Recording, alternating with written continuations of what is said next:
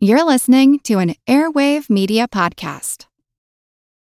For the ones who work hard to ensure their crew can always go the extra mile, and the ones who get in early so everyone can go home on time, there's Grainger, offering professional-grade supplies backed by product experts so you can quickly and easily find what you need. Plus, you can count on access to a committed team ready to go the extra mile for you. Call, click Grainger.com, or just stop by. Grainger, for the ones who get it done.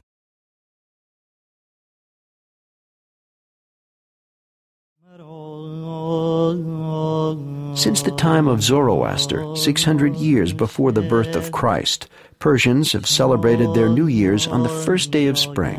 It's called Nowruz. I'm Jim Metzner, and this is the Pulse of the Planet.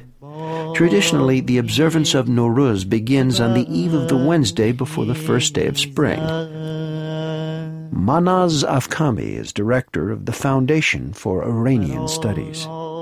The last Wednesday before the Nowruz celebration, people make bonfires and they jump over the fire.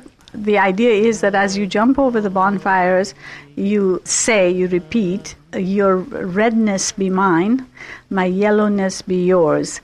That is to give away the paleness or look of unwellness that one may have and take the glowing red of the fire.